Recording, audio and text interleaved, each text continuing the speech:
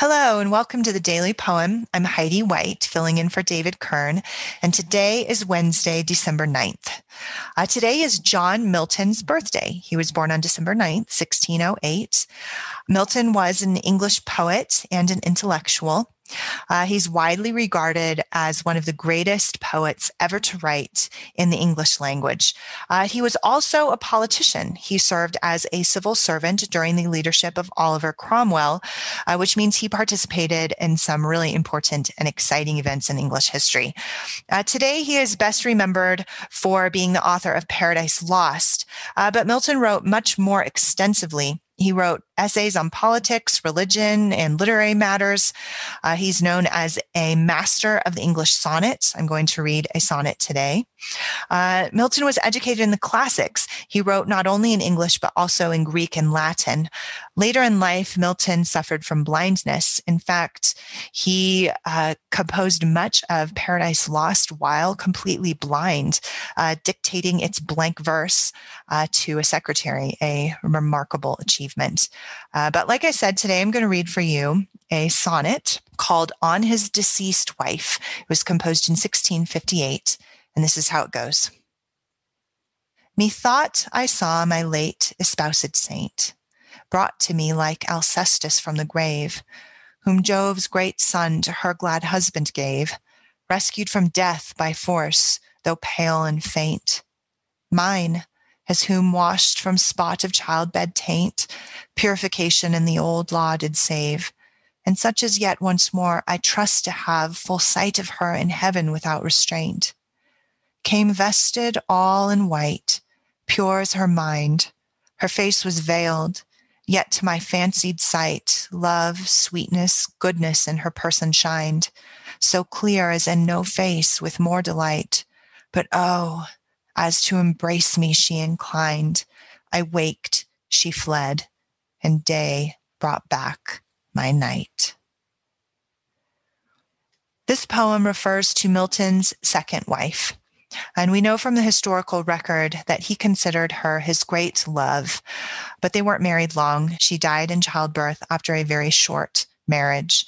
And this poem is an exploration of the grief. It tells the story of the narrator dreaming of a wife returning to him and then disappearing as he reaches for her. One thing that I really like about Milton, and I see in this particular poem, is that he's known for uniting the pagan tradition to the Christian tradition. And we can see that really clearly in this poem. The beginning of the poem refers to Alcestis, and Alcestis was a beloved wife of King Admetus in the mythological tradition. And Alcestis is considered an iconic wife. She died young, sacrificing herself to save her husband from a fated death. And she was rescued from the underworld because of her great devotion to her husband. But in returning to the living world, she never uttered a single word in her second turn at life. And so the parallels to this particular poem are obvious. The narrator is dreaming of his wife coming to him and she doesn't speak, and she reaches for him and he reaches for her, and then she disappears.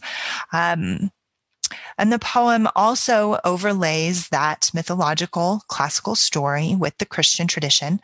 Milton refers in the center of the poem to childbed taint. Of course, his wife died in childbirth.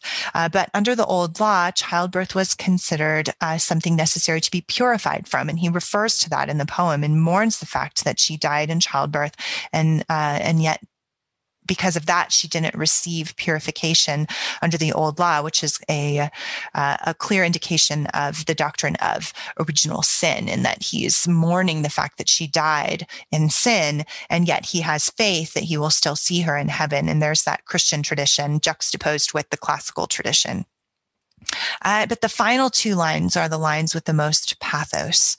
But oh, as to embrace me she inclined. I waked, she fled, and day brought back my night.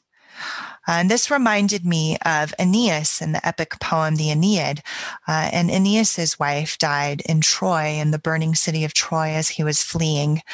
And her ghost appears to him, and he attempts to embrace her 3 times, but he cannot. His arms go straight through her because she's a ghost. She's simply vapor. And it's a moment of great mourning and pathos and longing in the Aeneid, much as it is here in this particular poem. And those 2 lines, that final 2 lines of this sonnet really bear the weight of the grief that's explored in this poem. So here it is one more time, on his deceased wife. Methought I saw my late espoused saint, brought to me like Alcestis from the grave, whom Jove's great son to her glad husband gave, rescued from death by force, though pale and faint. Mine, as whom washed from spot of childbed taint, purification in the old law did save, and such as yet once more I trust to have full sight of her in heaven without restraint, came vested all in white, pure as her mind. Her face was veiled, yet to my fancied sight, love, sweetness, goodness in her person shined, so clear as in no face with more delight.